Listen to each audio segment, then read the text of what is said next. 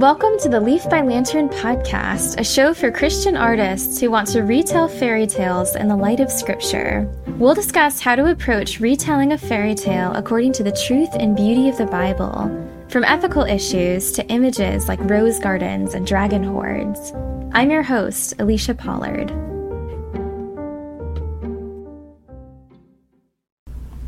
Hi everyone, welcome back to Leaf by Lantern. I had a summer full of weddings, mountain hikes, an amazing online course on dragons, and a lot of quiet days of sweltering humidity, humming cicadas, and long golden hours. I threw myself into the first season of this podcast, so reading, researching, recording, and editing took up a lot of my time, and it was great. But towards the end, I found that releasing one episode per week is doable, but it really doesn't give me enough thinking and researching time to feel that I've done the fairy tale justice. So for season 2, I'm planning to release episodes every 2 weeks instead. I wanted to start season 2 of the podcast with one of my favorite fairy tales, East of the Sun, West of the Moon. It's a little early in the season for snow, but I released a Mother Frost episode right in the middle of July, so I might as well continue focusing on fairy tales regardless of the season. Also, this one does begin in autumn, so that part fits. First, I'll give some basic background on the tale itself and read my own iteration of it. Then I'll talk about a few of the images and how a Christian artist could retell them in the light of Scripture, or looking to the Bible to determine right and wrong, beauty and virtue. We'll look at 4 images: compass directions, the unseen guest, the 4 winds, and the trolls. East of the Sun, West of the Moon is a northern wintry grandchild of the literary fairy tale Cupid and Psyche. Cupid and Psyche was written by Apuleius in the 2nd century. According to the Oxford Companion of Fairy Tales, this variant was collected by 2 Norwegian folktale collectors, Peter Christen Asbjørnsen and Jørgen Moe. Asbjørnsen and Moe were inspired by the folklore collection of the Brothers Grimm in Germany, and they wanted to do a similar great work in Norway. Sir George Webbe Dasent, an English writer, translated many of their stories into a book called Popular Tales from the Norse in 1859. Here's my own iteration of this tale. I relied especially on the Gutenberg version, but this is written in my own words.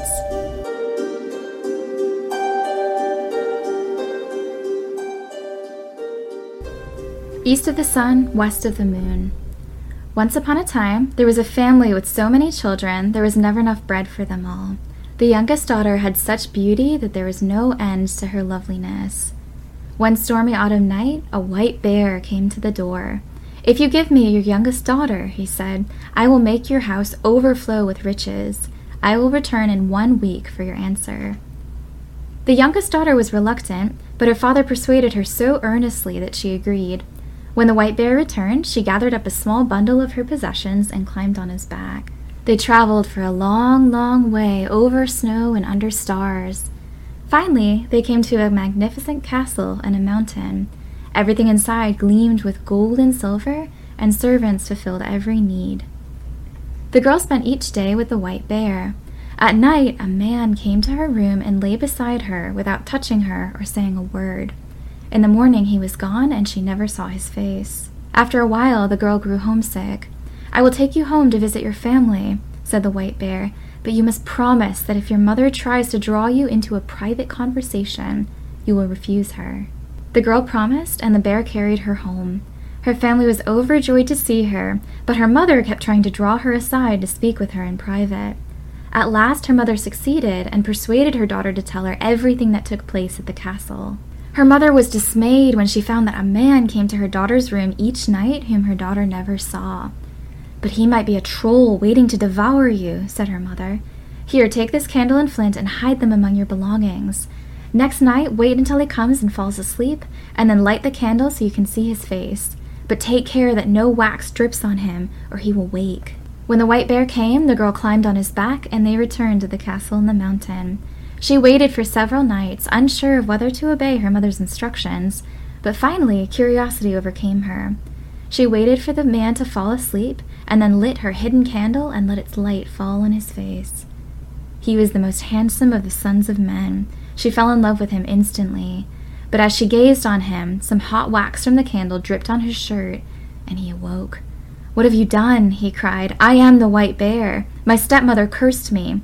If I could persuade a maiden to come live with me and by her own free will stay with me as a white bear by day and a man she never saw by night for a whole year, the curse would break. Only one more month of the year remained. Now I must go and marry my stepmother's daughter, a troll princess with a nose 3 ells long." "But what can I do?" cried the maiden. "They will take me to the castle that is east of the sun and west of the moon," he said. Suddenly, the castle and the mountain and everything in it disappeared. The girl found herself in a meadow, with only the small bundle of her belongings beside her. She sank down and wept. After a while she rose. "I will seek this castle east of the sun and west of the moon, and find him and rescue him," she resolved. She traveled a long, weary way until she found an old woman carding with a golden carding comb. "Mother, can you tell me where I can find the castle that is east of the sun and west of the moon?" she asked. "I cannot," said the old woman, "but my sister, who is older and wiser than I, may. Travel this way until you find her. Here, take this golden carding comb. It may help you." The girl traveled a long, weary way until she found a woman older than the first, spinning with a golden spindle. "Mother, can you tell me where I can find the castle that is east of the sun and west of the moon?" she asked. "I cannot," said the older woman, "but my sister, who is oldest and wisest, may. Travel this way until you find her. Here, take this golden spindle. It may help you." The girl traveled a long, weary way until she found a woman older than the 2 sisters. She repeated her question as before. "I do not know where this castle is," said the woman, "but you could ask the east wind when he comes this way. Here, take this golden apple. It may help you." The girl waited until the east wind came by. When he blew on her, she hailed him and asked, "Can you tell me how to find the castle that is east of the sun and west of the moon?" "I cannot," said the east wind, "but I can take you to my brother, the west wind, who roams farther than I. Perhaps he can tell you." The east wind carried her to the west wind, and she repeated her question as before. "I cannot," said the west wind, "but I can take you to our brother, the south wind, who roams farther than I. Perhaps he can tell you." The west wind carried her to the south wind, and she repeated her question as before. "I cannot," said the south wind, "but I can take you to our brother, the north wind, the oldest and strongest of us. Perhaps he can tell you." The south wind carried her to the north wind, who blew with such strength and cold that she was nearly frozen. "I know the castle east of the sun and west of the moon," he said. "I blew an aspen leaf there once, and it took me so many days I was too weary to move or speak for a long while. But I will take you there if you ask me." The girl asked him to carry her there. The north wind blew her over the raging sea and icy lands, so swiftly and fiercely that she nearly perished. After many days, they reached the castle east of the sun and west of the moon. Exhausted, the north wind remained there for a long while to rest his wings. The girl approached the castle, where the trolls and the human captives they had enslaved were preparing for the wedding of the troll princess and the captured prince. She tried to find a way to see her beloved, but could not. Finally, she took the golden carding comb outside the troll princess's window and began to card with it. The troll princess saw her and opened the window. "What will you give me in return for that golden carding comb?" she asked. "Let me sleep a night in your bridegroom's chamber," said the girl. The troll princess agreed, but gave the prince a sleeping draught so that he would not wake. That night the girl pleaded with her prince to wake. "I wandered far and wide and rode the 4 winds to find you," she said. "Will you not wake for me?" But he stayed fast asleep. The next day the girl had to give up the golden carding comb. She set up the golden spindle outside the troll princess's window. The troll princess saw her and made the same bargain as before, but gave the prince another sleeping draught. The girl pleaded with him to wake, but he could not. The next morning the girl played with the golden apple outside the princess's window. They made the same bargain as before, and the troll princess planned to cheat her as twice before. But some of the human captives who slept in the chamber next to the prince's asked him, "What was the singing and crying coming from your room the past 2 nights?" He grew suspicious and threw away the sleeping draught secretly instead of drinking it. That night the girl came to his room as before. "I wandered far and wide and rode the 4 winds to find you," she said. "Will you not wake for me?" "I will wake for you," he said. They rejoiced to have found each other and made a plan to escape the troll princess the next day, the wedding day. On the wedding day, the prince and the troll princess were arrayed in their finery, but just before they had made their vows, the prince spoke. "It is the custom in my country to ask the bride to perform a task for her husband before they marry," he said. "Princess, will you wash the stains from this shirt for me?" He produced the shirt he had worn on the night the girl looked at him by candlelight, which she had stained with candle wax. The troll princess would have refused, but could not in front of her guests. She called for a tub of water and a washboard, but when she dipped the shirt in the water, it turned black, and her scrubbing only made it blacker. "Can anyone perform this task?" asked the prince. The girl stepped forward from the crowd. "I can wash it," she said. She took the shirt and dipped it in the water, and it came out white as snow. The troll princess and her companions were so furious they burst from rage. The girl and the prince gathered up the human captives and fled from the castle east of the sun and west of the moon. They returned to the green country of the girl's birth, where they married and lived happily until the end of their days.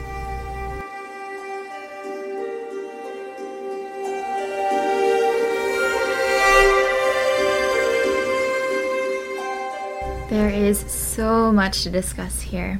As I said, I'll talk about compass directions, the unseen guest, the four winds, and the trolls. First, compass directions, or just the north, south, east, west aspect of the tale. As a child, I remember staring at this title for a long time, just dreaming about what that could possibly mean. What is east of the sun rises in the east, and west of the moon sets in the west. The work that wondering did in me would make a really good case study in an argument for the benefits of fairy tales. A few authors have interpreted this to be a clue that the castle is in the far north, the land of the midnight sun, which is consistent with the tale. I can't fully grasp what this title means poetically and spiritually, but I feel in it an atmosphere of vastness, loneliness, far-awayness, yearning, some mysterious place that is utterly remote and nearly impossible to get to. The theme of going beyond borders and to extremes is central to this tale. The children, who are too many for the household, the youngest daughter who has no end to her loveliness, the father who is promised overflowing riches, and the distance to the castle that's so great that even the great north wind is exhausted getting there. Compass directions are a fascinating study in scripture because geography matters. For example, Eden was in the east. The tabernacle and temple passages have a lot of compass directions. For this section of my study, I decided to look especially at verses that discuss multiple directions at once, mainly to narrow it down, because there are a lot in Scripture. So I found Isaiah 43, 6-7. This passage is part of God's promise to Jacob. Isaiah is a jungle of a book with very stern warnings of judgment, calls to repentance, and then vibrant descriptions of the bounty of God's goodness and forgiveness. So Isaiah 43, 6-7, "Fear not, for I am with you. I will bring your offspring from the east, and from the west I will gather you. I will say to the north, give up, and to the south, do not withhold. Bring my sons from afar, and my daughters from the end of the earth. Everyone who is called by my name, whom I created for my glory, whom I formed and made." I also found Luke 13, 28-29. The Lord Jesus has been telling parables, giving signs, and teaching about the kingdom of God, and this description is part of a warning to his Jewish audience that when the master of the house shuts the door, many will seek to enter and not be able. So 13, 28-29. "In that place there will be weeping and gnashing of teeth, when you see Abraham and Isaac and Jacob and all the prophets in the kingdom of God, but you yourselves cast out. And people will come from east and west and from north and south and recline at table in the kingdom of God." I love how these earthly measurements or means of navigation witness to eternal realities. East and west, north and south stand for places that are far away, which makes it all the more glorious when God reaches all of them. Both passages center on the idea of people being gathered back together from great distances. So how would compass directions matter in a retelling? I think this is a great example of how to use your earthly artwork to mirror eternal reality. In the places of your story that suggest vastness or infinity, use concrete, tangible images to convey the intangible. For example, just with the title of this tale, comparatives seem to be very effective. East of the sun, west of the moon. Lengthening the narrative and showing greatness by degrees, such as 3 progressively older and wiser women, and then the progressively stronger winds, is also a really neat way to image enormity. Geographical images like edges, borders, cliffs, and shorelines tend to show up a lot in stories where characters approach a beyond or an elsewhere. Think about C.S. Lewis's Voyage of the Dawn Treader. At the end, the children see a great wave on the eastern edge of the world, and beyond it is a range of mountains. And he says it was so high that either they never saw the top of it or they forgot it. None of them remember seeing any sky in that direction. Lewis builds this image of eternal bliss and endless adventure using concrete details like the wave, the color of the wave, the height of the mountains, and an indescribable smell brought by a breeze. He's a real master of concrete details in these cases. So use earthly measurements to mirror eternal realities.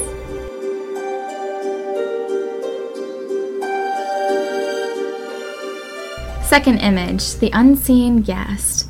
I had a moment of awkwardness here in reviewing this tale. What do we do with the fact that this tale has a young woman who has an unknown man visit her room every night who she doesn't see? It makes me somewhat uncomfortable to point that out, but there it is. A fairy tale is heavily symbolic and archetypal, and I think this story is making it clear that this visitor is not meant to be threatening. But when you're translating a fairy tale into the medium of a novel, short story, play, musical, poem, or whatever form you're going into, you'll just need to figure out how you want to represent this. Is there a way to retell this fairy tale, especially if you're retelling to an audience of young children or young teens, which is very popular for this fairy tale, to keep the beauty of the images while keeping everything wholesome? A simple solution would just be to cut this part out. But this part of the fairy tale is very important.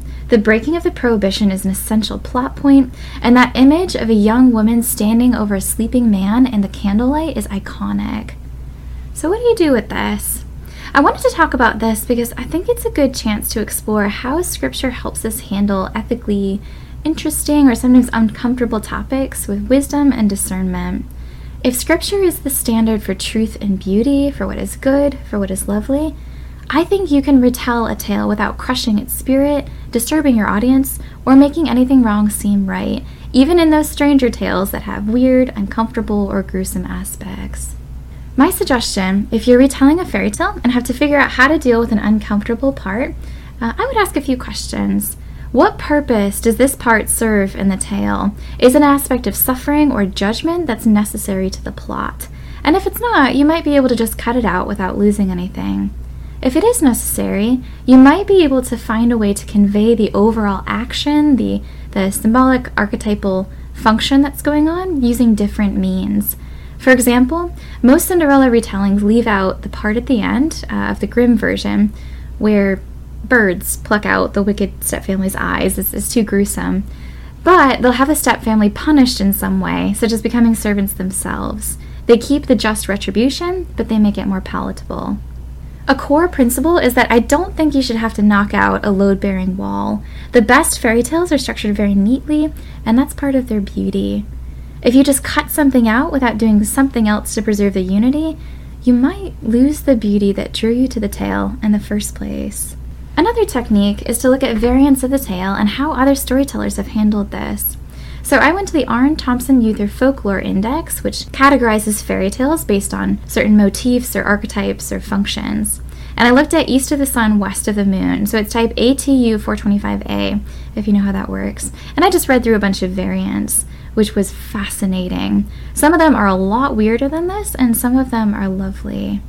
I did find that in many variants, the girl is already married to this man and they love each other. So the night scenes are not a problem in the same way. The mystery is that she never sees her beloved husband. So one way to handle this part in a retelling is just have them be married and love each other. But she breaks the prohibition because she wants to see her husband. Cupid and Psyche works this way, and I know of at least one other modern retelling that does this, and it worked. In some tales, the husband is a shape changer into a bear, wolf, seal, snake, or dog, and each night he lays his animal skin in a different room so that he's in human form. They visit the girl's home together, the girl's parents come in, see that he's human, and then they go and throw his animal skin in the fire so he can't change back. And that action, throwing the animal skin in the fire, is what breaks the spell and makes him have to leave. So that could be an interesting way to do a retelling. Third option, if you're looking at a fairy tale that has a disturbing element, just know that you don't have to retell every single fairy tale. If it has a gross, ethically questionable, or violent aspect that's integral to the story, you can go and tell a brand new story that has echoes of the original fairy tale. It just wouldn't be a strict retelling, and I think that's fine. I'll probably never retell Bluebeard for that reason. The violence is integral to the tale. But I could use the forbidden chamber motif in a different story. It just wouldn't be a retelling. In summary, my recommendations, if you're trying to decide how to retell a scene that's weird or awkward or gross or violent or has an ethical issue, first determine what role that part of the story plays in the plot. Maybe look at some variants, see if you can keep the narrative unity but convey that plot point in a different way. And, or, your brand new story does not have to be a strict retelling. Just pick the motifs you like and weave them together into a new unity. For me, after pondering for a while, I think that if I retold East of the Sun, West of the Moon, I would keep this part. The breaking of the prohibition, like Eve taking the forbidden fruit, is central to the story. And it's supposed to be weird. It's not normalizing or celebrating anything wrong or unwise. I would work to describe it in such a way to preserve the strangeness, but I would work to make sure this is not fully creepy or threatening. So, those are a few ways to handle a difficult part of a fairy tale.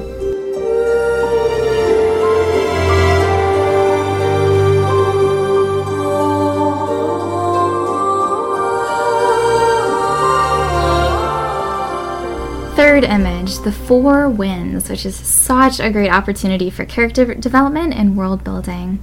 Wind is such an important image in scripture that I wanted to spend some more time with it. So here are some themes I found. First, the winds as sent by God. Genesis 8:1. But God remembered Noah and all the beasts and all the livestock that were with him in the ark. And God made a wind blow over the earth, and the waters subsided. Psalm 104:4 is a hymn of praise to God as creator and provider, as the one who sent and ended the great flood. And it says, he makes his messengers winds, his ministers a flaming fire. So those are only a couple of examples, but winds as sent by God. Second, the wind, especially the east wind, as a special agent of God's destruction. There are a lot of mentions of the wicked and rebellious being like chaff before the wind. For example, Psalm 35:5. The psalmist is calling on God to contend with those who contend with him. Let them be like chaff before the wind, with the angel of the Lord driving them away. There are 18 mentions of the east wind by word search, and all of them are destructive. The east wind scorches, withers, scatters, and wrecks things, from crops to people to ships on the sea. For example, Hosea 13:15. This is in the middle of a prophecy about Ephraim, the unwise son who is full of iniquity in Israel. Though he may flourish among his brothers, the east wind, the wind of the Lord, shall come, rising from the wilderness, and his fountain shall dry up. His spring shall be parched. It shall strip his treasury of every precious thing. I wanted to take a look at that, the east wind, the wind of the Lord. So I looked in William MacDonald's Believer's Bible Commentary, my favorite commentary. William MacDonald says that this east wind, at least in this verse, Hosea 13:15, is figuratively the nation of Assyria, which comes to destroy Israel and carry its people off into captivity. Third, striving after wind is an image of futility. Ecclesiastes uses that over and over. Fourth, winds as breath and life. Ezekiel 37:9. Ezekiel stands in a valley of dry bones, and he prophesies over them, so they begin to come together and regain flesh. Then he, the Lord, said to me, prophesy to the breath, prophesy, son of man, and say to the breath, thus says the Lord God, come from the four winds, O breath, and breathe on these slain that they may live. This is a good time to note that the Hebrew word ruach, which I'm not pronouncing right, means breath, wind, or spirit. So translators have to figure out which one of those English words to use for that one word when it comes up. Fifth, wind associated with or an analogy for the Holy Spirit. In John 3, the Lord Jesus is speaking of rebirth into the kingdom of God to the teacher, Nicodemus. So verse 8, the Lord Jesus said, the wind blows where it wishes, and you hear its sound, but you do not know where it comes from or where it goes. So it is with everyone who is born of the Spirit. In Acts 2, at Pentecost, the resurrected Lord Jesus has ascended to heaven, but before he went, he told his apostles to wait in Jerusalem for the promise of the Father, and that they would be baptized with the Holy Spirit. So in Acts 2:2, and suddenly there came from heaven a sound like a mighty rushing wind, and it filled the entire house where they were sitting, and divided tongues as of fire appeared to them, and rested on each one of them. And they were all filled with the Holy Spirit, and began to speak in other tongues as the Spirit gave them utterance. So in all of these mentions, I'm getting a sense of power, change, catastrophe. rebirth as well. A wind scatters bad things and it revives good or forgiven things. It's associated with spirit, with the Holy Spirit, and with the breath of life. When it comes to fairy tale retellings, looking at the four winds, I'm reminded of a lecture I heard at L'Abri Fellowship a few years ago. Ben Keyes explained the doctrine of natural theology, which is a very long and complex debate in church history, but I thought he did a really great job of summarizing and explaining it. So according to him, having read through a lot of the debate, he said it's, quote, knowledge of God based on observed facts and experience apart from divine revelation. He gives a really good overview of the conversation around how we can discern the truths of the Christian faith by looking at the natural world. And one of his conclusions was just so simple and so helpful. So referencing the words of St. Francis, St. Augustine, and Francis Bacon, Ben Keyes presented a metaphor. We, believers, have the book of words, Scripture, which is written in human language and is special revelation. And then we have the book of works, creation itself. His point was that you need to hold on to both books at once to know God. And I'm paraphrasing, he explained this really, really well. Because the Bible, the book of words, assumes you have a knowledge of creation, the book of works, when it gives us metaphors like the vine and the branches. And also, creation, the book of works, itself does not directly tell us everything we need to know about God. So he argued, quote, neither the Bible nor creation can be read and interpreted without the other, using Scripture to illuminate and interpret creation, looking to creation to illuminate Scripture. In a fairy tale retelling, when you explore natural phenomena like the four winds, maybe just think about how Scripture assumes a knowledge of creation, researching winds and how they work, like the fierce mistral of France or the warm Chinook of Canada, which I'm probably pronouncing wrong. And this is a really great source of inspiration for you. So reading the book of works by researching how wind works in creation helps you appreciate the book of words' representation of winds as agents of transformation, destruction, judgment, deliverance, and rebirth, as you create a world in which the winds are characters.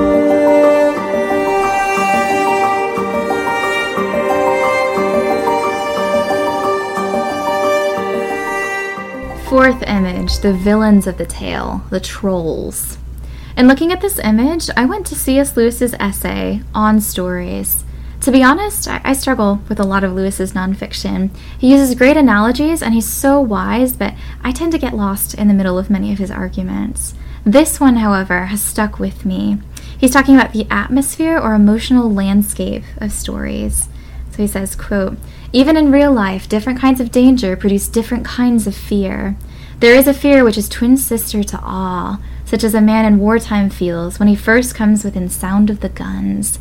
There is a fear which is twin sister to disgust, such as a man feels on finding a snake or scorpion in his bedroom.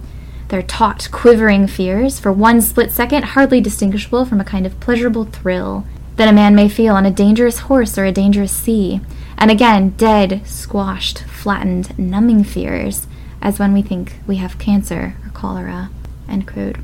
He goes on to use the story of Jack the Giant Killer as an example. Quote, the whole quality of the imaginative response is determined by the fact that the enemies are giants.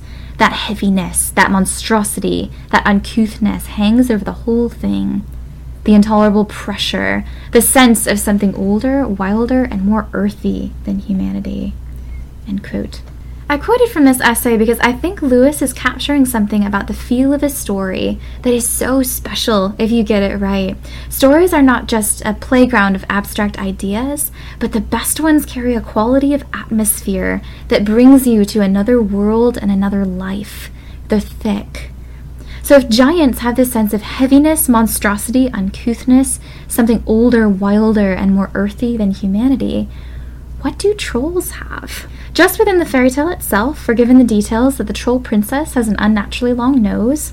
She and her stepmother keep human captives. They live far away from human habitation. They want precious man-made things like the golden carding comb, spindle, and apple. They cannot perform the domestic task of washing the shirt, and they're capable of self-destructive rage. All of these things are threads you can follow as you build out these characters and how they influence the atmosphere. There's one detail about trolls from Norse mythology that's just so rich, I can't leave it out. As you probably remember from The Hobbit by J.R.R. Tolkien, Legend says that trolls turn to stone when exposed to sunlight. This reminds me of Ezekiel. So chapter 11, verse 19. God describes the day when he restores the exiles of Israel to their land and relationship with him. And I will give them one heart, and a new spirit I will put within them. I will remove the heart of stone from their flesh and give them a heart of flesh. It's so interesting to me that this tale involves the four winds being somehow associated with the Holy Spirit and with life, and creatures that can turn to stone, a kind of death, when exposed to the light. It's just, those images fit together really well. When you're creating atmosphere, your villain, whether it's troll or giant or snake or serpent or whatever it's going to be, are facets of evil. You decide how that evil looks and feels and smells, how dark it is, maybe depending on the age group you're writing for or creating for, and in what way good conquers it. So those are some thoughts on retelling East of the Sun, West of the Moon, focusing on compass directions, the unseen guest, the four winds, and the trolls. Join next time to talk more about retelling fairy tales according to the truth and beauty of the Bible. If you're enjoying the podcast, please rate and review, as that will help others find it too.